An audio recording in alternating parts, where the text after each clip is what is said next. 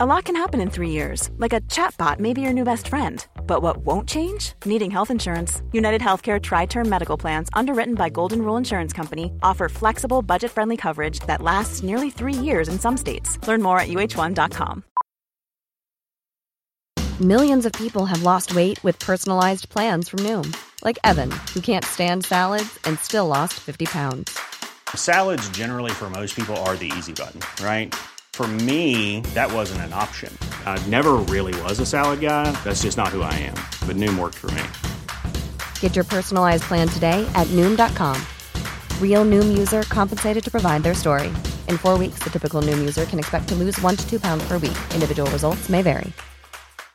One size fits all seems like a good idea for clothes until you try them on. Same goes for healthcare. That's why United Healthcare offers flexible, budget-friendly coverage for medical, vision, dental, and more. Learn more at uh1.com. Hey there, it's Michelle Norris. I'm host of a podcast called Your Mama's Kitchen. When I travel, I'm usually looking for a way to find a taste of home when I'm not at home. And one of the things I love to do when I am at home is entertain. And Airbnb allows me to do that. When I was in California recently, I rented a house that had a great kitchen. And when we were sitting around the table, we were all thinking, we're in someone else's house. Someone could be in all of our homes as well. If you have a home, but you're not always at home, you have an Airbnb.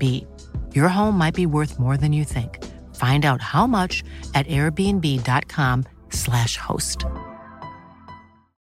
Millions of people have lost weight with personalized plans from Noom. Like Evan, who can't stand salads and still lost 50 pounds.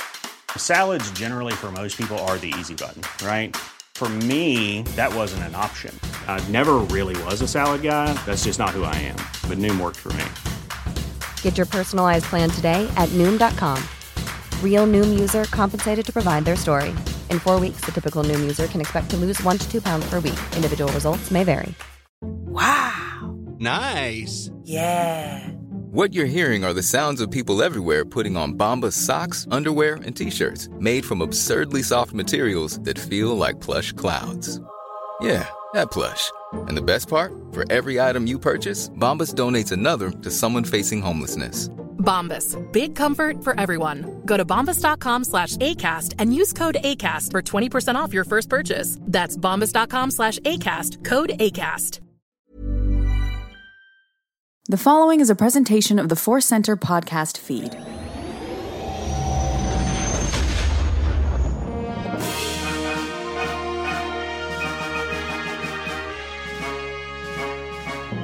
From the center of the galaxy, this is Force Center, a show about Star Wars pop culture in the ultimate adventure, life itself. I'm Joseph Scrimshaw.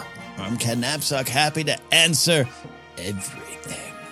That's right. This episode is Questions of the Everything, Cues of the Everything. We are putting out a request to our patrons on Patreon to give us their long-awaited Star Wars questions after the strikes are finally over and resolved, but also to ask us any other questions about pop culture. You got a Godzilla question burning in your soul? You got a question about, I don't know, student loans burning in your soul? Whatever you want to ask us about, because sometimes we have thoughts and other times we're like, I don't know. It's a fun and interesting challenge, but it's been a great journey to combine Star Wars questions with all sorts of other questions, because I love looking at Star Wars as it relates to the entire world. It's not in a vacuum. Today, we have a decidedly Star Wars question about the heart and soul of Mr. Obi-Wan Kenobi. I've never called him Mr. in my life. It just came out. I don't know why. Like I was introducing him at a show. Next up, on our benefit dinner, a reading from Mr. Obi-Wan Kenobi. And then we have a question about Star Wars specifically, but I think it relates to our larger pop culture landscape about FOMO, the fear of missing out. So please listen to the second half of the show so you don't get FOMO. Anyway, we are going to tackle those questions, but today's podcast is brought to you by Audible. Get a free audiobook download and a 30-day free trial at audibletrial.com/forcecenter. Over 180,000 titles to choose from for your iPhone, Android, Kindle, MP3 player, and any other device you can have digital noise on it. We are going to recommend Master and Apprentice by Claudia Gray. I just switched it up because we're talking Kenobi, and that's one of my favorite Kenobi stories is in that book. I think she's got a great handle on young Kenobi. You can download your free audiobook today by going to audibletrial.com/4center. One more time, that's audibletrial.com/4center for your free audiobook. We also have an ask, Ken. We do have an ask. We're asking you to consider checking out our Patreon page at patreon.com/4center. That's where you can support us directly, get into our Discord. But also, we got kind of a, I don't want to say challenge because that sounds like we're in morning radio, and I'll get off this billboard when you reach our challenge. But to help us grow, we're trying to reach 400 paid supporters. Patreon has kind of changed things up a bit. So we have members, non-members, paid supporters. There's a lot of new terms flying around. But if we get to 400, and we're very, very close, we will unlock a movie commentary series. We're gonna let patrons decide the first movie in this series. And even though we have done some commentary tracks before on our YouTube page, check them out if you want. We might be revisiting those movies. You let us decide. We'll unlock this. It's going to be a lot of fun. More information on the way. But you can support us at patreon.com/4center. Oh, great ask. So with that, we can go into the everything, the cues. So for both these questions, kind of great. I came across them like, this is a great question. And people had a response to one of them. And for our FOMO one, 2 people asked a similar question. So we're going to be able to address multiple questions from patrons at once. We're going to start, as we so often do, with Mr. Lucky Toad. I don't know. I feel it's been too long since I've emceed a variety show, great. Ken. Yeah. Put your hands together for this question from Mr. Lucky Toad. Mr. Lucky Toad says, hello, Force Center. I need some Star Wars counseling. In Return of the Jedi, Luke says, I can't kill my own father. And Obi-Wan says, then the Emperor has already won. No matter what point of view I look at this scene from, it bothers me that a Force ghost thinks the only solution is for Luke to kill. It feels very un-Jedi-like. I could understand Obi-Wan saying this before he died, but I would think that Force ghosts see things differently, existing outside of time as we understand it. I would love to hear your thoughts on this. And then Mr. Lucky Toad got a response from patron Marco. Marco said, I watched Return of the Jedi last night and thought the exact same thing. The look on Luke's face when he said it, too. I actually turned to my wife and kids at that point and commented how that seemed a bit drastic. Bit much. Understandable thing for a father to do. Hey, this father murdering seems a bit drastic. I hadn't thought of it from that angle. We're not all good with that, right? That's, okay, cool. That's not common, practice in the real world here. Anyway, Marco's response continues. I think it shows how much Star Wars lore has grown and become more established since the original trilogy. There's no way anyone could get away with all the inconsistencies that come up throughout the trilogy these days. It's a powerful, important question, powerful, important discussion. It's really fun to just see conversations on the questions between patrons. And Ken, I actually want to start, before we dive all the way into the Kenobi lore, with your thought on Marco's final point. That there's, as Marco says, there's no way anyone could get away with all the inconsistencies that come up throughout the trilogy these days. How do you feel about that as somebody who grew up with the original trilogy, a different time, a different form of communication, a different time in being a fan, and yet, yeah, some of the things with the original trilogy that people had questions about or bumps about, became jokes. Whereas, things like Obi-Wan saying stormtroopers are too precise. Their shots are too precise. And then they miss a lot. And that was a joke. I feel like today that would be proof that this director is bad, or, that somebody needs to be fired, and like a disrespect of stormtroopers. But the tone and the tenor of the conversation was different in the original trilogy days. How do you feel about that and inconsistencies back in the day compared to now? Yeah, look, I sometimes miss the more innocent time, but also I understand the questions, right? Because we clearly had the questions too. That's why we were maybe even joking about it, or is baked into our conversations about these movies we loved on the playgrounds and the bars of our lives. And I think Marco's right, like for better or worse, right? This would be weeks and weeks of discussion. We already get it when there's things that pop up. And I think some of it's, and I don't think it's what Marco is referring to, but like, even some stuff in the Kenobi series, I would just run into some folks and be like, "Well, he never left Tatooine." Like, well, he did. We just saw him, but he never left. Like, well, that's what you thought, but now we got something new to explore. That's not an inconsistency or a plot hole or a loop or anything. that's just where we're learning. We have this ability to go back and revisit some things. I think it's slightly different than this question and what specifically Mark was talking about. But yeah, that's what we get. It can be an exhausting thing at times, but I also do like some consistency and going back to this time period, like you said, George and Kasdan and Marquand and anyone sitting down, they might have had a thought about that. They might have had a certain point of view about what this means for Kenobi in this moment. Or as a kid, it was a confusing moment for me because that's why I spent a lot of my childhood and young adulthood going, well, yeah, Luke was going to go kill him because that's what heroes do, right? Like I had to, look at it from a different point of view over my own fandom and lifetime. So, it is just where we're at. More microscopes and magnifying glasses on the content. Yeah, no, I mean, I think with the amount of discourse that is given to whether or not something has a plan, and I think, really people, you can have whatever opinion you want about the sequel trilogy, and if you feel like it is inconsistent and it doesn't work, that's your opinion. You have every right to it. But the most of discussions I have are about the behind the scenes of, well, this person did this, and this person wanted this, and this person should have got this job, or this. Like, it's so much about the creators. But there's so much focus on, did they have a plan or not? If you have a plan, it means it's good. If you didn't have a plan, it's bad. Right. In the original trilogy, like for me, the thing with I love and embrace the Skywalker siblings, the Skywalker twins. Now, like, that's the story, and I engage with the story I'm presented with. But yeah, they straight up kissed. And the novel Splinter the Mind's Eye, there's a lot of Luke just straight up being horny on main for his sister in the novel Splinter the Mind's Eye. Clearly plans shift, they alter, but I think what's actually changed isn't how people respond to it. I think it's how we communicate about it in the culture of fandom. I think, there's things come up on social media that I didn't even know about, like growing up in the time, because I didn't hear about it because I didn't have social media. Like there's that one fanzine that rage quits when Empire Strikes Back came out, because that goes around on social media where, like, this was not our Star Wars. The second Star Wars movie was already, this is not my Star Wars, and they rage quit. And you can find, people being furious about parts of Empire Strikes Back. These are supposed to be fun, feel-good movies, and now it's his father, and he cut off his hand. That's depressing. I don't want that. And the Ewoks and Boba Fett and Return of the Jedi, blah, blah, blah. You can find all those same points of anger about inconsistency or choices that fans don't like.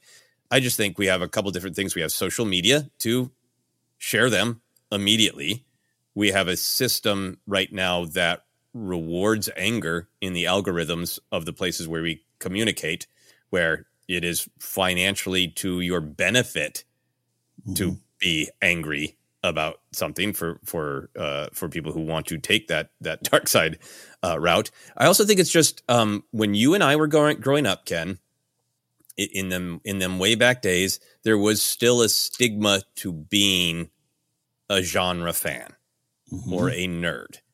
So I think part of our conversation changed because, well, I might legitimately feel incredibly passionate about a story choice in Star Wars. In order to deflect and defend myself, I kind of, unless I'm with real safe friends, I kind of have to present it as a joke. Because there was a stigma attached to it. And if you were at a general, get together and half your friends were talking about sports and the other half of your friends were talking about, what's happening on, a popular television show like A-Team. And you're like, actually, I'm still mad about this part of Star Wars. And like, there was a possibility of being literally ostracized. And I think that has shifted so fundamentally, where genre storytelling is the dominant form of storytelling, and it is incredibly accepted to have strong opinions about genre, and also just to have genre be a part of your identity. To have people be like, a part of my identity is I am a huge Kenobi fan, and therefore this is deeply personal to me. Now that is a normal form of communication, rather than something to sort of be hidden at times, as it was when we were young, I think also changes the nature of the conversation. Yeah, allows it to be discussed in even more detail with a lot of fun. I think there's still a lot of good intentions in some of the discussions, even though over the years it's becoming less and less apparent. And it just made me think too. It's like I was on TikTok the other day, and there were some cool young hip Star Wars TikTokers that fell into my algorithm, and they were showing off like their Star Wars collections essentially while doing a video trend out right now. And I thought, well, isn't that funny? Like I would have done anything to hide this from people when I was around the same age. And it's a good thing. It's a good thing. This is something we're celebrating, that we're in a different time, but it does lend itself to, I don't want to boil it down to it's just simply we've sports talked our nerd talk, but there's sometimes that feeling to me of just we're round tabling this until it almost becomes a moot. And I just want to go back to the art. Yeah, no, absolutely. So let's go back to the art and talk about this central part of Mr. Lucky Toad and Marco's thoughts about what that force spirit of Kenobi is. Where is he coming from when he really does tell Luke, you need to end your father? I think I love that you brought up how you interpreted it as a kid. So let's start there. And what the intent of it, I think, was when it was written in 1983. Yeah. For me, I have always interpreted the moment as the student surpasses the master. That Kenobi is wise. He has guided Luke. He's given him a lot of great guidance. And Luke gets two messages from his two masters. He gets one from Yoda who says, you must face your father. And it seems like Yoda's maybe on the path of, you need to be tempted by the answer that killing him is the only answer. And maybe it will be, but you need to go in that moment and be in that moment and experience that. And you need to conquer the Sith, conquer your fear of your father, and still retain your soul. Like Yoda's like, that's your last chance to become a Jedi. And then Kenobi has a much more direct, he's gone. Your father doesn't exist. The way I've interpreted it is Kenobi is saying, I'm not asking you to kill your father. I'm asking you to put down like a wild beast that's murdering children, because he's not your father. That person is gone. And I truly believe that.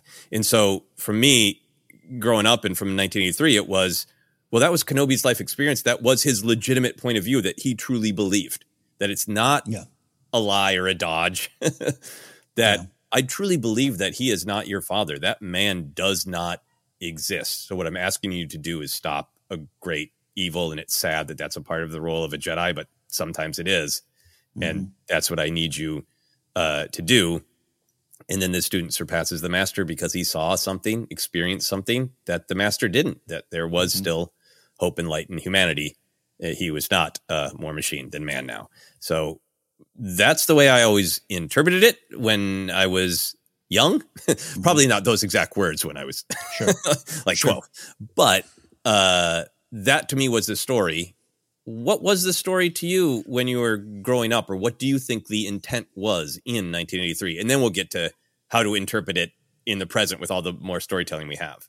In 1983, I had snot coming out of my nose, and I was eating popcorn, and I just looked at Luke's the good guy. He needs to go destroy the bad guy, right? And Vader, I had grown up, actually not even grown up with. This was the movie that I'd seen him as a bad guy. Like, this is my first real big experience with it. But even within the next couple of years, as I get older and older, it's the symbolism. It's Luke looking down at his hand, and it is this, I can't become this, and the cave and all those things start factoring into my mind. So I always took it a little bit more as, and maybe even I still do now, as this Obi-Wan kind of saying, you must go, confront him. This is the fear, going to what you're saying about Yoda. This is the next path. And if you're too afraid, not in a cowardly way, but if this is something you feel you can't do and you're shying away from this, then that's why the Emperor's already won. We need you up there.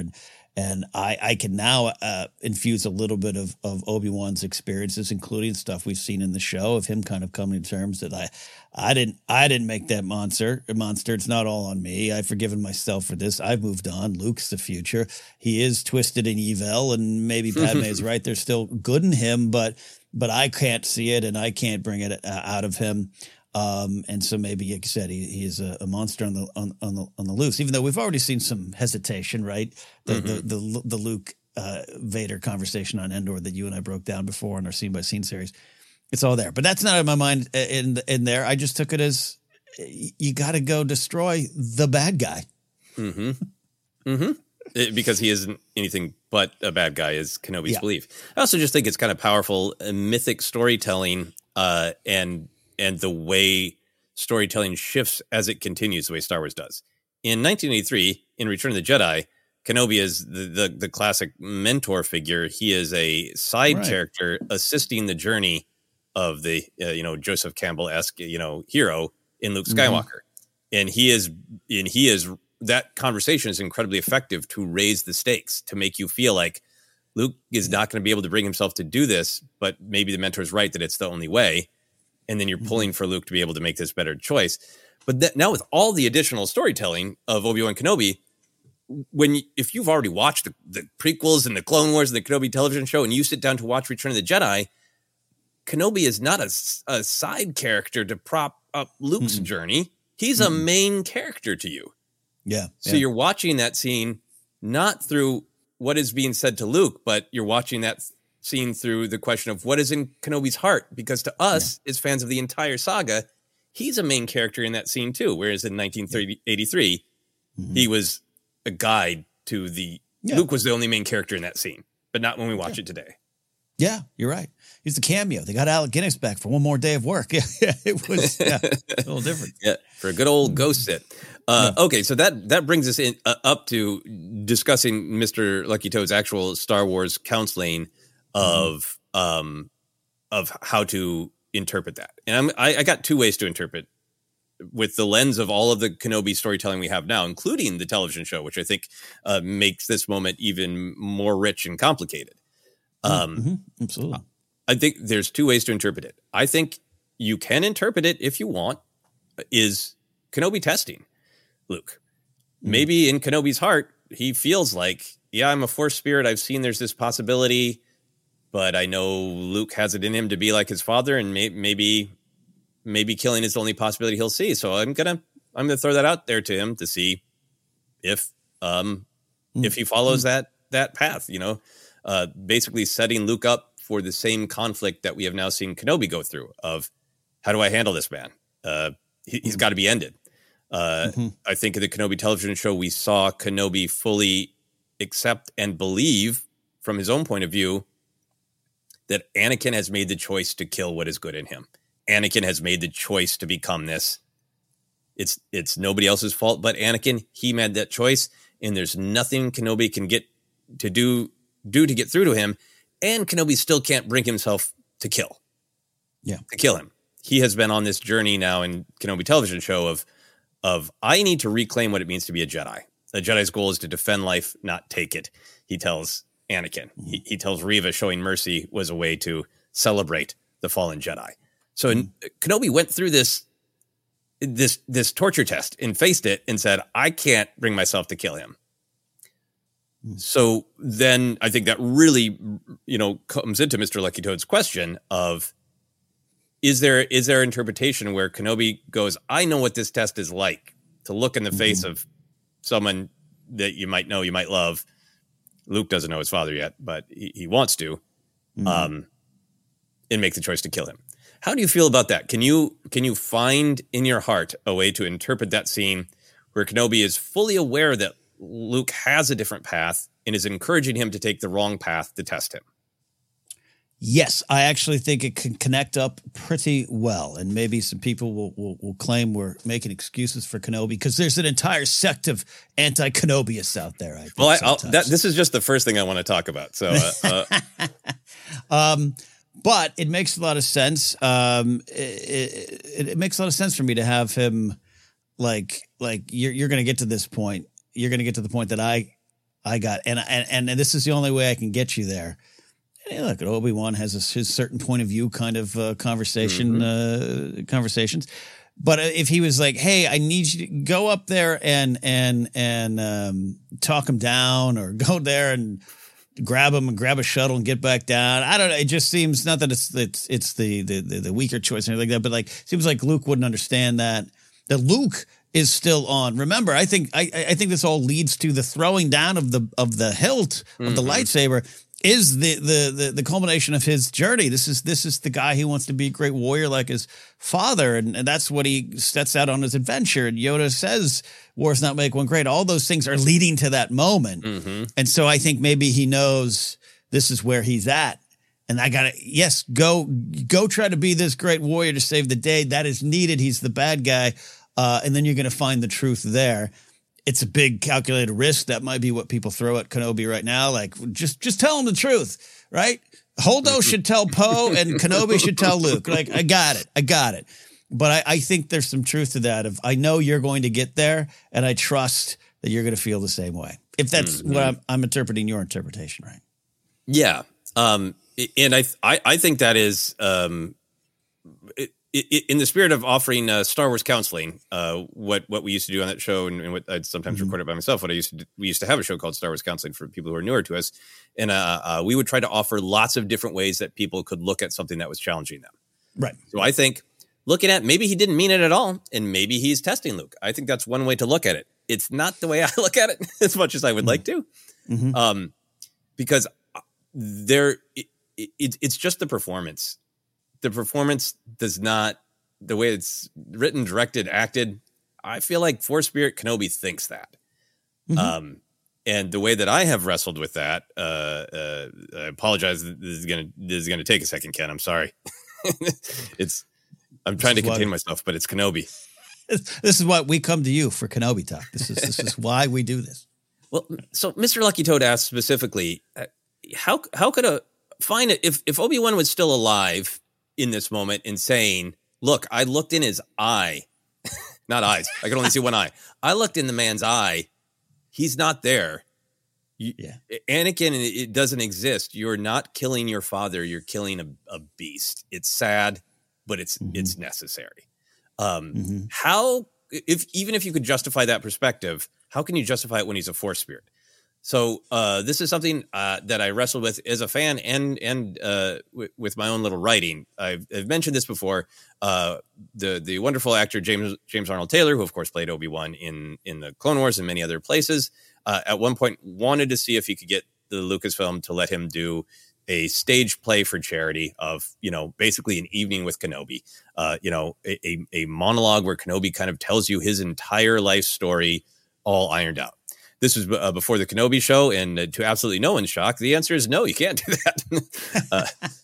But James was really interested in this, and I offered to work on a script, and James really enjoyed it, and it was a really fun experience and a really fun exercise. That will never see the light of the day. But the way I thought about it is, to answer Mr. Lucky Toad's question, is I agree that a Force spirit, a Force ghost is mystical, existing outside of time. You are everything and you are nothing. There's been some great short stories in From a Certain Point of View. Kevin Scott has a great short story of Obi-Wan entering the Force and experiencing all times at once and no time at once and all that.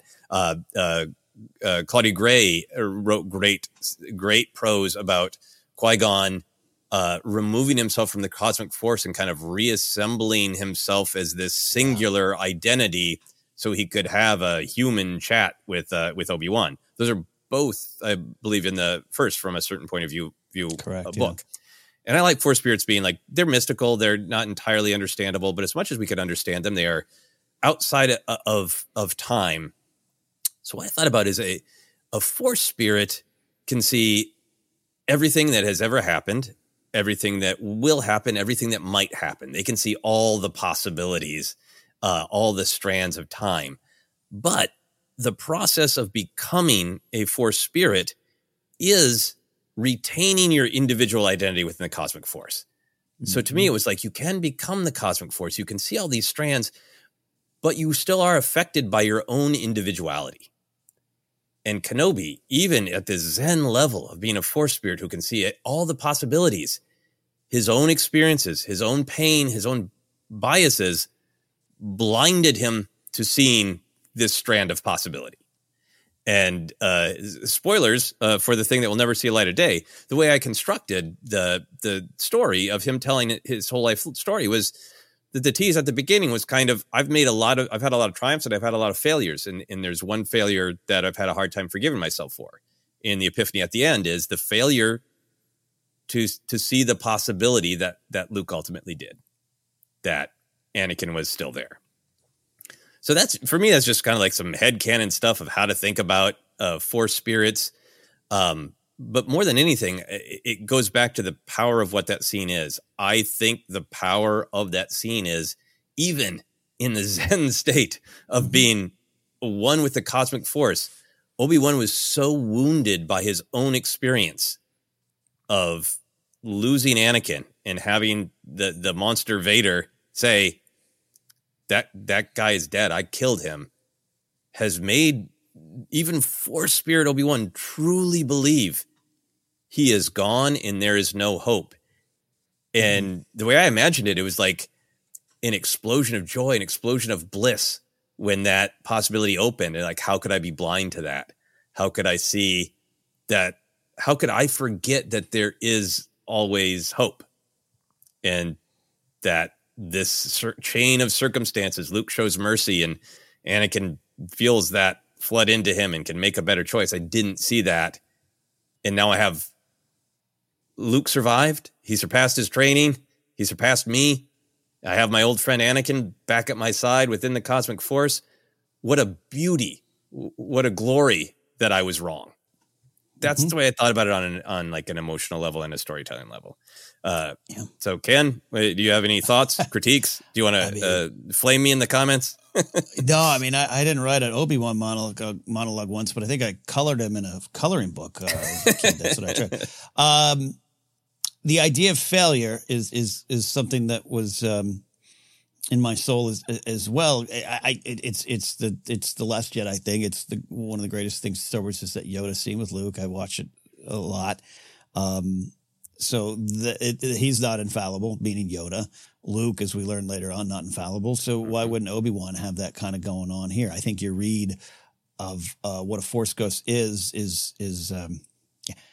I think it's correct, but that's a strong word, right? In this opinion landscape. But I think it's a good read on what we know now. It's definitely what we didn't know in 1983, and who knows how much even George might have had an idea, but he didn't have time to explain it. And Larry Kasdan's like, he's a ghost. I don't know. Like, it's a different time. That's part of what Marcus said too. It's things have established. But I think they're retaining your identity and knowing and we have a tendency to understand it to whatever is said from characters. We could sometimes think it's what the movie is stating. It's the movie's point of view, right? That drives me a little crazy sometimes with where people treat Kylo's words as fact or as what the movie is stating when it's the villain or it's someone with an incorrect look at it all. So why wouldn't that apply here as well? You can get into the documentary view of it, right? Of, we can go to the book. I have a giant coffee table book, and maybe George and Larry have an answer about it, or Richard Marquand in the past. But I think it works for me too as a story point. I think I would even kind of combine them. Not that Obi-Wan was, aligned, but it's still part of Luke's journey. Luke, and he still goes and discovers what we know he discovers, that this is not what a warrior. It's not what I was setting out to be. But why wouldn't Obi-Wan be like? Because it's how that the hands go up. Well, we've already lost. Yeah, and he encourages him to also, bury his feelings about Leia, and that all comes to pass. Luke does not bury them deep enough, and Vader unlocks them, and it unleashes this fury, and exactly how Vader was trapped and manipulated by Palpatine. The fear of a loss, the fear of the future possible loss of a loved one, leading to horrific violence, and you got to imagine Kenobi up there in the Force spirit. Stands watching this game of like, that's exactly what I told you to bury your feelings, and he's doing it.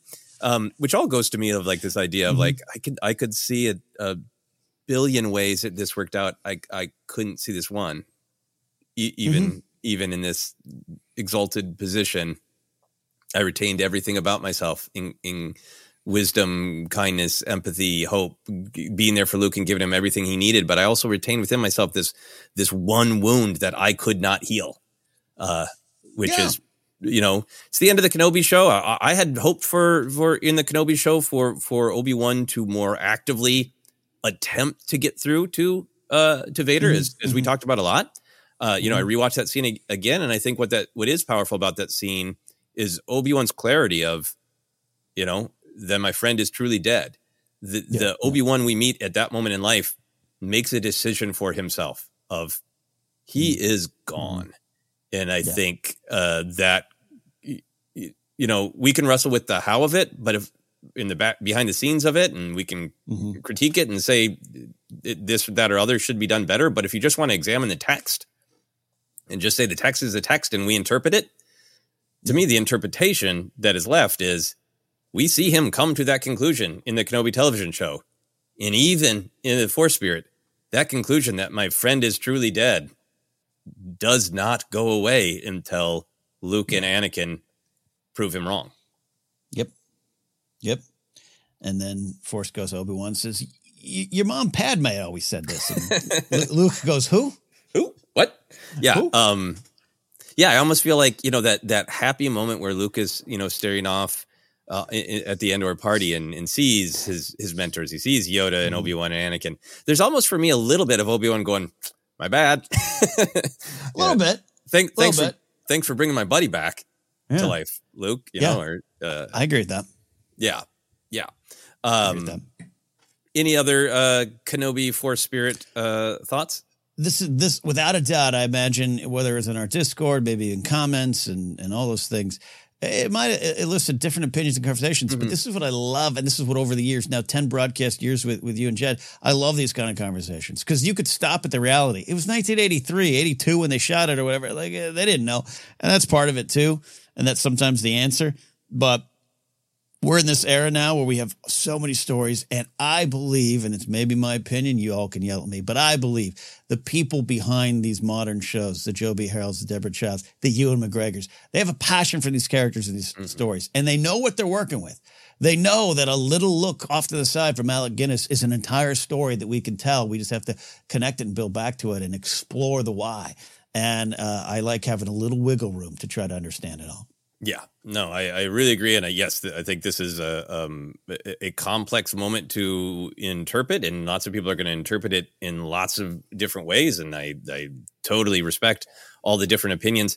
I think for me, I like looking at it at different levels. And I like the way that we looked at it today, that like, what was the intent in 1983? To be a mentor who is trying to help Luke, but setting up the challenge of the possibility of, can Luke make a different choice? Is it even possible, or is Obi-Wan wrong? It sets up Luke's journey. It sets up the end of Return of the Jedi incredibly well. So you can look at it from that perspective. You can also just look at it from the perspective of, this is the text. This is what the character believed then. This is what the character believed now. So let's have some fun saying, well, how could that be? And then also, if you want to, which is sometimes the least interesting to me, you could say which creator along the way do you feel is responsible for an inconsistency. Those are all levels that we can interact with it. Yeah. For me, I often get the most joy from, this is what the text is. It's a show written by humans, a saga written by humans who things shift and they try to make it all match up. But it's far more interesting to me to just say, okay, that's the truth, because the character said it in that performance. I believe that the character meant it. So how could that be possible? That's a fun way to explore it for me. Keyword fun. Yeah. Have fun with this. Hey, have fun with us out there. Thank you for the Kenobi questions. It's been so long. Really had a deep dive into the heart and soul of Obi-Wan Kenobi. A complex, beautiful, flawed man. I love him so much. All right. We are going to take a quick break. If you're listening on audio, we'll actually go away for a while. If you're watching on video, we will literally be right back in a moment.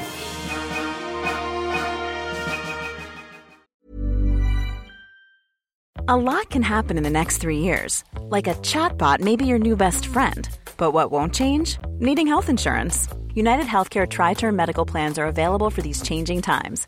Underwritten by Golden Rule Insurance Company, they offer budget-friendly, flexible coverage for people who are in between jobs or missed open enrollment. The plans last nearly 3 years in some states, with access to a nationwide network of doctors and hospitals. So for whatever tomorrow brings, United Healthcare Tri-Term Medical Plans may be for you. Learn more at uh1.com. Millions of people have lost weight with personalized plans from Noom. Like Evan, who can't stand salads and still lost 50 pounds. Salads generally for most people are the easy button, right? For me, that wasn't an option. I never really was a salad guy. That's just not who I am. But Noom worked for me. Get your personalized plan today at Noom.com. Real Noom user compensated to provide their story. In 4 weeks, the typical Noom user can expect to lose 1 to 2 pounds per week. Individual results may vary. A lot can happen in 3 years, like a chatbot may be your new best friend. But what won't change? Needing health insurance. United Healthcare Tri-Term Medical Plans, underwritten by Golden Rule Insurance Company, offer flexible, budget-friendly coverage that lasts nearly 3 years in some states. Learn more at uh1.com. Quality sleep is essential. That's why the Sleep Number Smart Bed is designed for your ever-evolving sleep needs. Need a bed that's firmer or softer on either side? Helps you sleep at a comfortable temperature? Sleep Number Smart Beds let you individualize your comfort, so you sleep better together. J.D. Power ranks Sleep Number number 1 in customer satisfaction with mattresses purchased in-store. And now, save 50% on the Sleep Number Limited Edition Smart Bed for a limited time. For J.D. Power 2023 award information, visit jdpower.com/awards. Only at a Sleep Number store or sleepnumber.com. Millions of people have lost weight with personalized plans from Noom. Like Evan, who can't stand salads and still lost 50 pounds. Salads generally for most people are the easy button, right? For me, that wasn't an option. I never really was a salad guy. That's just not who I am. But Noom worked for me. Get your personalized plan today at Noom.com. Real Noom user compensated to provide their story. In 4 weeks, the typical Noom user can expect to lose 1 to 2 pounds per week. Individual results may vary. Hey there, it's Michelle Norris. I'm host of a podcast called Your Mama's Kitchen. When I travel, I'm usually looking for a way to find a taste of home when I'm not at home. And one of the things I love to do when I am at home is entertain. And Airbnb allows me to do that. When I was in California recently, I rented a house that had a great kitchen. And when we were sitting around the table, we're all thinking, we're in someone else's house. Someone could be in all of our homes as well. If you have a home, but you're not always at home, you have an Airbnb. Your home might be worth more than you think. Find out how much at airbnb.com/host.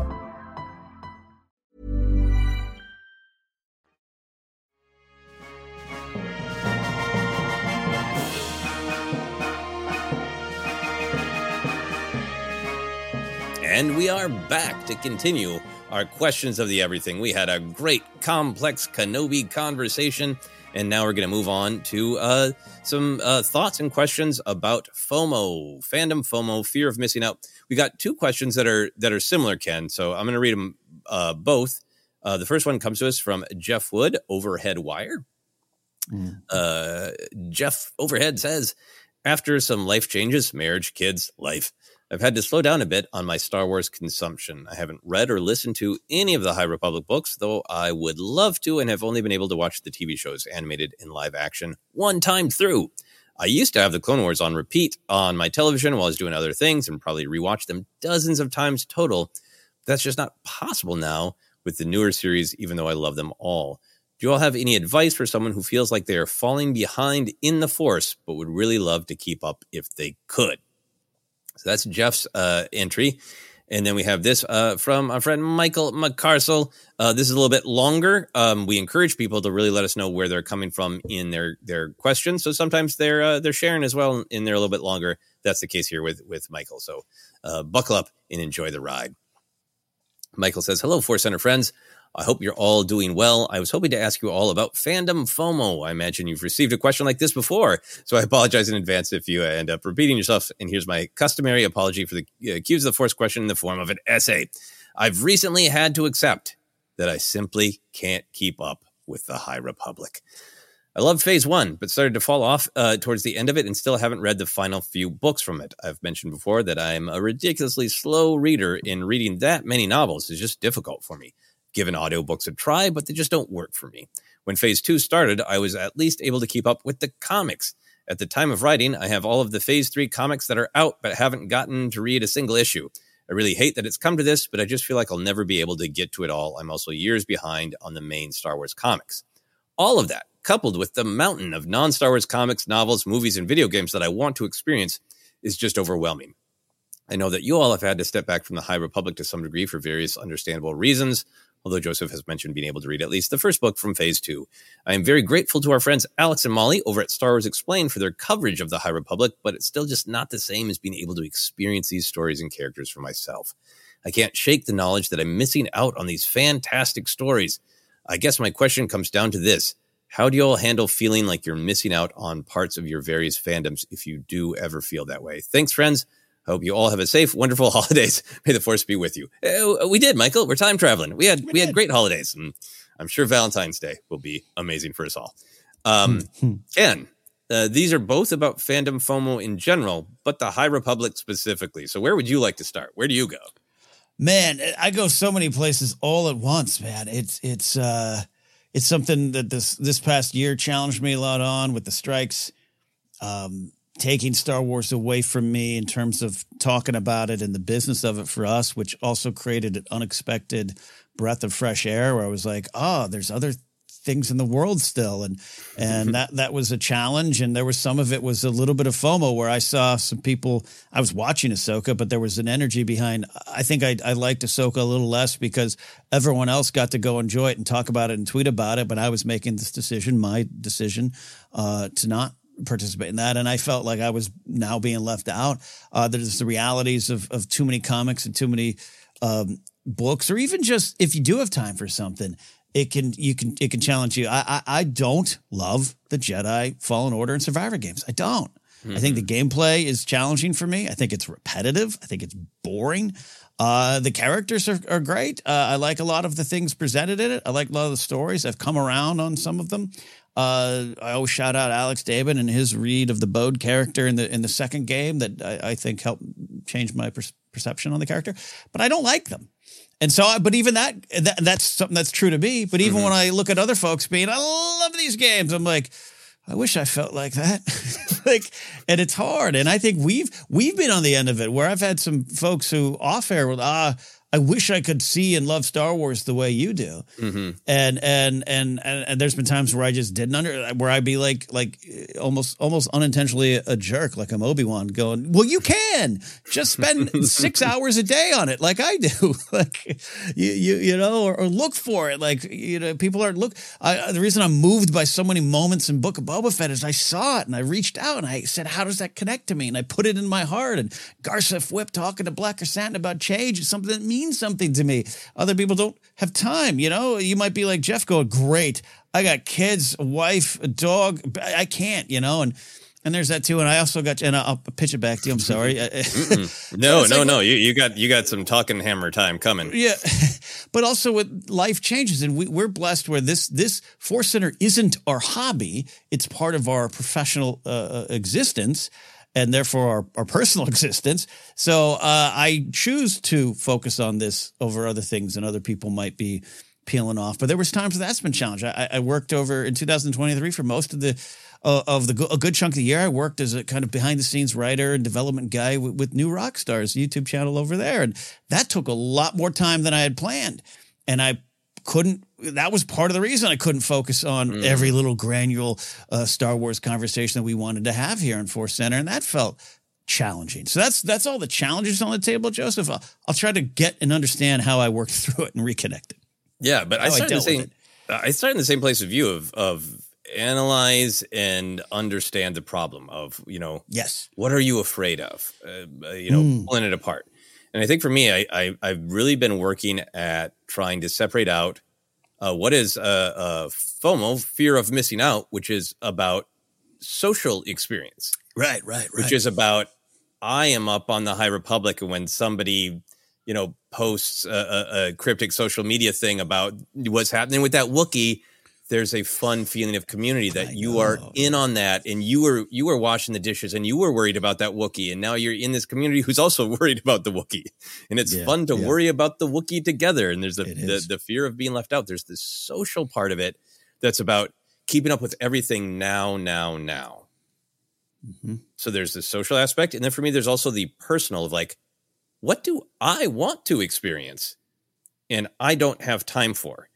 And I think we'll get more into solutions, but I think trying to separate the two things of what do I want to experience, because I want to know that story. I want to re-experience this story. I want to actively choose to spend the time with that story, is to me a not entirely connected thing to the fear of socially missing out and not sort of keeping up with the pop culture Joneses. Because I feel that way of like, there's plenty of people I look at like, how are you up on all of these? I watch a lot. I read a lot. Yeah. How are you up on all of those things and can rattle off your top 12 episodes of 18 things? How can you do that? And there, I think that's just like this very weird modern version of like, how did my neighbor afford a four-door sedan and I can't? Like, I think it's a very modern version of the keeping up with the Joneses. So to me, it's important to separate out the social aspect versus what do you truly want to spend your limited amount of time with, because you love that character. You love that particular part of that story that you want to spend time with. I think that's a great truth behind it all. That's the definition of FOMO for sure. It's like you see friends at a cool event, you're like, I want to be at the cool event, and you have to really focus on what you want. For me, there's I'm starting to learn more and more about just seasons of interests. Where it's like. I've said a few times, it's not a small thing for me. I don't want to be over dramatic with it all, but it's not a small thing for me that I started watching football again. I've always been a big sports fan, but I disconnected it for a lot of reasons. And Star Wars was one of the reasons. I just didn't have as much time on a Sunday morning to sit and watch NFL games. And so therefore, I've done this with a few things in my life, probably a lot of things, some people will say, where Simpsons was my identity. Gilligan's Island was my identity. Beatles were my identity. All these things were my identity, and I just covered myself in them. Big giant jackets of Simpsons quotes and references and knowledge. And when it got too much, because I still like that. I was one of the people that still is like, no, later seasons are pretty smart and witty. You just didn't live with them as much as season 4. You don't have your monorail inside jokes with these later seasons, but they're great. But it just got too much. And I remember one day you fall off the wagon and you suddenly look around, you feel lost, you feel almost embarrassed. And then you look at other people and you're like, I'd like to be like them, but I can't. And so it becomes, you just disconnect. And I personally have disconnected. And that's okay. And I've had to come around to be like, all right, I'm going to watch some football again. And I'm going to talk with some of my sports friends about football again, instead of acting almost above it when I couldn't. And because now I want to be here, and it's okay that things go in and out. Jeff, those kids might go to college and you'll be watching Star Wars Episode 19 and you'll be back in it. And that's okay. And that's part of it too. I think you're really smart to just talk about evolution. It's baked into Jeff's question about his life evolving and changing. I think for me, one of the things I've wrestled with Star Wars is I have this desire to experience it as I did throughout my life. But as we've talked a lot about, the amount of Star Wars storytelling changes how you engage with it. From our perspective as original trilogy fans, and I think this is true of a lot of people who grew up with the prequels as well, you didn't have as much of it, so you poured over it and over it and over it, and you had room to learn about Lobot and make up stories. You had room to have, hello there, General Kenobi become a catchphrase between you and your friends because you've poured over it again and again and again. And there's so much storytelling. For me, there's a desire to know it in that same, like, I want to know every background character. And I made an effort to half of doing Databank Brawl was I want to learn Bubba Joe's name from Force Awakens and be able to, know his shtick, because I pine to know it the way I used to. And now there's too much. And I'm never going to know it in that same way because it isn't the same experience. If I want to know every background character and every detail out of a personal desire to, the experience now is hardcore memorization. Yeah. It was totally organic to the life and the era I lived in, that "it's a trap" became a catchphrase that even non-Star Wars fans probably know, because that was born out of, we don't have as much of this thing we love, so we pour over it and over it and over it. And I love the Bad Batch. I'm never going to interact with Bad Batch the way I did with the original trilogy or the prequel trilogy. I'm not going to learn every background character's name, and I have to accept that as an evolution of the era, of the time, of my age, and become comfortable with it. And that it is a different time, and that's just like you're saying, seasons, and it's okay. We had joy, we had fun, we had Star Wars seasons in the sun. Yeah, there's something looking at Michael's question too, and Jeff's. I like how you phrased it, like kind of the evolution of things, and you move away from it all. I sometimes say, gosh, 17-year-old Ken would be really upset that I no longer can just rattle off the running order of every Beatles album, U.S. and UK releases. I used to be that guy. Now a friend asked me the other day, what's your favorite Paul McCartney solo songs? I was like, I'll get back to you on that. I don't know. I just enjoy them. I don't know. Yeah. And we have, and especially as the nerd world built up to where it is now, that it is profitable, it is powerful, and it is fun. Hopefully, there's you can't deny that a lot of what Michael's talking about, how when you're missing out on these stories. I just focus on that. Like, I'll get to those stories, I'll get to them in time, or I'll just get a recap, and that's okay. And we have this back of the baseball card kind of mentality. What's your stats? How many questions can you get? And you and I have talked before. We competed willingly in the fun world of the movie Trivia Schmodown, where you and I competed with Alex and so many other wonderful folks for Star Wars trivia. Star Wars trivia is part of our existence as fans. But there became a while, and it's nothing against the league or the people competing it, and we had a lot of fun back then. But it just was like, it's not. This isn't enjoying Star Wars. This is, as you said, memorizing Star Wars. And I was able to disconnect from that and be okay with. But there's still that kind of energy, especially when we have a Star Wars show where someone's like, oh, what's your favorite High Republic character? The guy, the dude, he has sex as a Jedi. What's his name? And I have to be okay that's where I'm at. Oh, that's right. Elzar Man. Okay. And I just be okay. And there's sometimes we had these weird standards of you level up as a fan based on how much you know and how many hot takes. And that affects me too sometimes. I think a part of the FOMO conversation has to be the unintentional, or maybe intentional, but often unintentional or self-gatekeeping. But I think the presence of the dark side word gatekeeping is a part of the FOMO. There is the, again, being honest about our age, you and I both experienced no one must ever know how much I know about Star Wars. And then go all the way to some of those trivia contests of no one must see me forget one detail about Star Wars is a hell of a journey to go on, to be like, I've experienced it all in life. I've been mocked for knowing too much and not knowing enough, but that that gatekeeping, can you rattle off facts?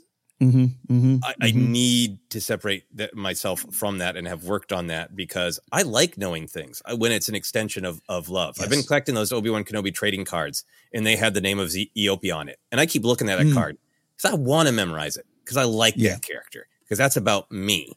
But if we're doing the podcast from now on and I'm like, what's the Eope's name? I'll bleep and Google it, because it does not define my love of the thing. I know Star Wars in my heart. I have strong opinions about it that are based on my love of it, that are based on discussing it with you, that are based on hearing, our listeners and fans' opinions, various places. I love the heart of it. And if I forget a detail, it does not dent my fandom in the slightest. And I need to hold on to that.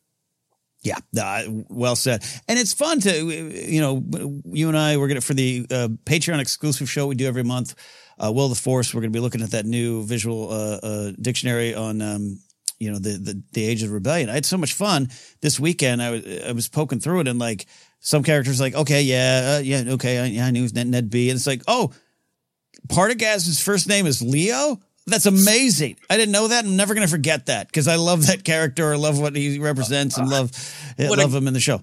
Perfect slimy name for that. Yeah. And no offense to people actually named Leo, but Leo Partagas. And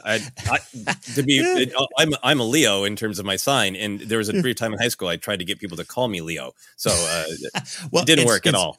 And in true Star Wars fashion, it's L-I-O. So I guess you could say Lio, but I say Leo Partagas, which is also part of the fun. That's, oh God, it's part of the FOMO. I don't know. It's part of this whole conversation. Maybe it's not direct with the FOMO, but it's like you and I've talked growing up saying a name in Star Wars a certain way and then learning that was incorrect. 9 numbers is Neenum. Like my whole life it was Neenum. Now it's 9num, and I know why and I know where it comes from. But okay, that's. Mark Ellis grew up his entire life calling him Boba Fett. We mocked him in the early Schmoes days because he was like, well, maybe Boba Fett. We're like, what are you talking about? And he's like, I grew up in West Virginia. It was Boba Fett to us. That's hilarious. It is. And now that would be a problem. Bob. Now it would be a problem. We'd mark you down. You said it incorrect. No point for you. Yeah. And shout out to all the folks who love that stuff. Some of it comes easier than we have friends have minds that can recall lyrics. I don't have that ability anymore, but. Bob, a Fett. Did you know that was his species? He's a Fett. He's Bob, Bob. a Fett. Yeah, and I think just a willingness to be able to have fun with it is great. But to get back to the central question of kind of how do you deal with FOMO, I think for me, I'm trying to remember that I enjoy stories the most when I find the time that I want to enjoy them. And doing the show sometimes like, hey, a new show is out. It's out on this night, and we got to cover it this day. That's best for us. That's best for our listeners and our viewers. Great. Sometimes there's that. But with the High Republic, I am of the opinion, as much as I love the actual storytelling, that there's too much at once. And I knew when we started, I walk around the apartment and literally say this out loud to myself sometimes when I walk by the High Republic books, Ken. I say it out loud to myself that, like, I knew if we ever stumbled, that'd be it. Yes. That's not right. And it was true, because in whatever year it was, 2000, like late 2022, going into 2023, you and I both had a bunch of life stuff, career stuff. And we fell behind on Star Wars books, and we really fell behind on High Republic, and that was just it. And and then the strikes happened, and it's like, well, goodbye, phase 2. And there's sometimes where, like, I'm mad at myself. It's like, I knew it. I told myself if we stumbled, that's it. And then I realized if we stumble and fall behind, that's it. Like, that's not how I should be enjoying art. I should choose to say, no one's going to make fun of me because I don't get that High Republic phase 2 reference. And if they do, I don't really super need them in my world. If they legitimately mock me and mean to be not poke fun at a pal, but if somebody actually came at me of like, you shouldn't have a Star Wars podcast because you didn't get this phase 2 reference, get out of here. I don't need that in my life. So I should read the High Republic books when I want to, because I want to experience the stories. So Mike was talking about too, of balancing other things. I'm going to slowly get caught up on phase 2. I read the first 2 books, and in between I read other books, and I got a new sort of book reading emphasis this year that I want to spend more time on books and actually make time. And I'm going to oscillate the Star Wars books I want to read in between other books. And if I don't finish phase 2 for another year and a half, so be it, because I need to do it at the pace that I'm going to enjoy the story. Otherwise, what's the point? It's not a race. It's and the final thing I'll say on this, and I want to pitch it back to you. I think this also has been a problem with the amount of storytelling that's coming out of. I know some people are like, great, give me a new show every day. I like, and I have a strong opinion about, stories mean more to us when we have a little time to process them. That they're like a meal or a memory, that you literally need time to process them for them to sort of sink in and give you the nutrients. And I just need a little bit more time in between stories so that they can sink in. That's how Star Wars ended up meaning so much to me, because it had so much time to sink in. So I got to give new stories a little time to sink in rather than just race from one meal to the next. And I'm there with you on that. And I wasn't a while ago. I think I've been on the show saying, hey, every 8 weeks you give me a new Star Wars show, 6 to 8 episodes. I'm fine by me. What do you mean too much? And that was my truth then. My truth now is I stepped off the train. I got outside, saw the sun, and was like, even despite having a podcast in which a lot of my professional existence hangs on, there's other things to discuss. I'd rather go back and discuss what Obi-Wan said in 1983 than worry about something new, because it will come. Because we're in this wonderful, bountiful era of Star Wars storytelling still. Bob Iger and his sweater of shame might change some of the release schedules, but that's okay. It's still going to be here. And even if it all goes away tomorrow, they pull the plug, Star Wars has been canceled. Finally, it's truly dead. The YouTubers were right. I'll have everything to go back and revisit it, and that's okay. And sometimes, too, my final big thought here, Joseph, too, is fear of missing out. And sometimes the absolute truth is we miss out, and we miss out on things. And in those moments, maybe it's not always easy, because I have been home on my couch going, how did that person get the invite to a show that I didn't get? You look around and just go, what am I not missing out on? And try to focus on that. Jeff, wife, kids, family, life. You probably got a lot there. I am sure you know it. And that's part of what you gained. It's not about what you lost. Yeah. And if the family enjoys Star Wars and you spend some time enjoying it through their eyes, that's a whole different evolution of life and a great, amazing experience. One thing I wanted to mention that I had FOMO about for years is there's this company Big Finish that's been doing Doctor Who audios since I believe they started in 99 around then, maybe 2000. And then they just pump them out. It's endless. It's endless. But there's a doctor who was in this television movie version of Doctor Who in 1996, and then his entire run is on audios. And for years I've just kind of been like, I don't really know the Eighth Doctor. I can't really have a conversation too much about the Eighth Doctor. And I just decided 20 years later, like, I got time. I'm going to listen to those Eighth Doctor audios. And I'm getting so much out of them. And my brother and my nephew are big fans. So I went, home for the holidays, and it's like, hey, I can finally ask your opinion about this 20-year-old audio adventure of the Eighth Doctor. And I got community out of it. I'm going to go to a Doctor Who convention later in February. And if I find anybody who I think I can talk to about the Eighth Doctor audios, 20 years gone, I'm going to talk to them about it. And I will still get community, just a different way, a different time, a different season, in a time that ended up working for my life. Yeah. I love that. I love that. I also thought the way you started that sentence, I thought you were like, I'm going to a Doctor Who convention later today. I was excited for you, but yeah, it's really, really piling in the life stuff. Any other thoughts about FOMO and how to fight it, Ken? It's always going to be there one way or another. Hell, sometimes I drive past Del Taco and people are there enjoying food that I'm not. I get excited and bummed all at the same time. So yeah, it's everywhere. You just got to find a way to deal with it. Yep. I think that's a great way to conclude too, of I think, you can't beat yourself up too much about it. You need to accept change. These things will find you when the time is right, kind of thing. But also I think it's just okay to feel wistful. There is much in our life that wants us to just be happy all the time. Not a thing wrong with me to feeling wistful. I used to think I was going to, have a video game controller pulled out of my rigor mortis hands when I died. I was a gamer through and through, and it's just not a big part of my life anymore. And I was at a party this weekend where people were like, Baldur's Gate 3. And it was wistful. Because it's just like, yeah, that's not the season of my life I'm in. And it's a little wistful, and that's fine. Nothing wrong with it, Yeah, absolutely. Just can't wait till those Doctor Who characters show up in Fortnite and the dilemma that will be placed in front of you. Hey, all right. Well, we'll talk. All right. Any other thoughts about FOMO? No, that's it. That's the great stuff. Okay. Great questions. Okay. We've rarely, I don't know if we've ever done this, Ken, but to wrap up our episode, I'm going to go back to our first question. Okay. So I still have more Kenobi thoughts.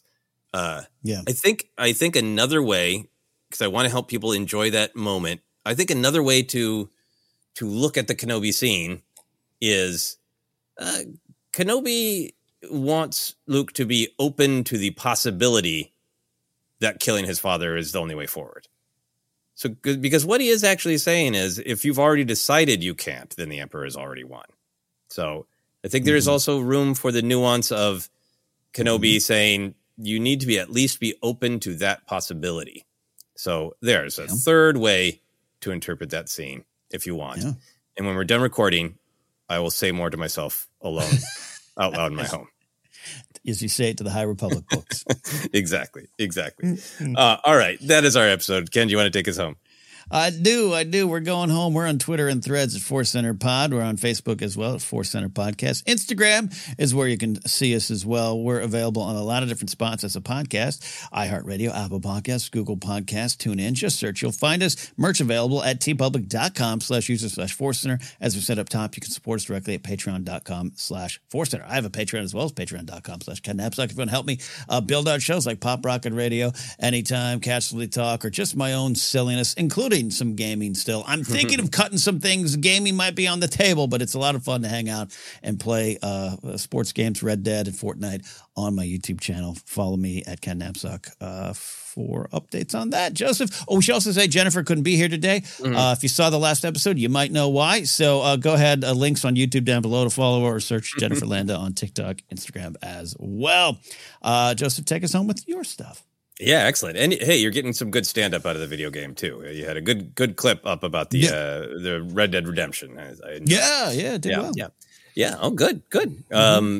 So you can find me on all the social media at Joseph Grimshaw. The thing that I'm promoting right now is I've launched a weekly newsletter to try to keep myself working forward toward my goals. It's called Finish Your Monsters, and hopefully help you if you have any creative or life goals that you are trying to stay on top of.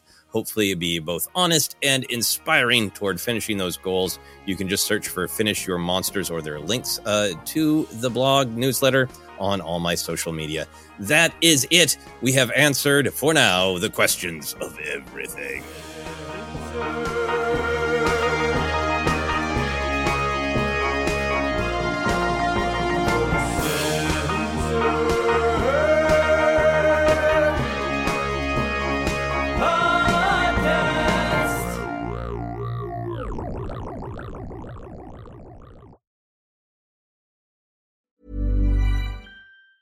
Planning for your next trip?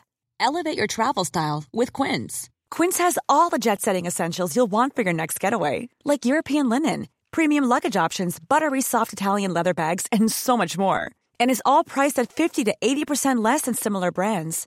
Plus, Quince only works with factories that use safe and ethical manufacturing practices. Pack your bags with high-quality essentials you'll be wearing for vacations to come with Quince. Go to quince.com/pack for free shipping and 365-day returns. Hi, I'm Daniel, founder of Pretty Litter. Did you know cats tend to hide symptoms of sickness and pain? I learned this the hard way after losing my cat, Gingy. So I created Pretty Litter, a health monitoring litter that helps detect early signs of illness by changing colors, saving you money and potentially your cat's life. Pretty Litter is veterinarian developed, and it's the easiest way to keep tabs on your fur baby's health right at home. Go to prettylitter.com and use code ACAST for 20% off your first order and a free cat toy. Terms and conditions apply. See site for details. Planning for your next trip? Elevate your travel style with Quince. Quince has all the jet-setting essentials you'll want for your next getaway, like European linen, premium luggage options, buttery soft Italian leather bags, and so much more. And is all priced at 50 to 80% less than similar brands. Plus, Quince only works with factories that use safe and ethical manufacturing practices. Pack your bags with high-quality essentials you'll be wearing for vacations to come with Quince. Go to quince.com/pack for free shipping and 365-day returns.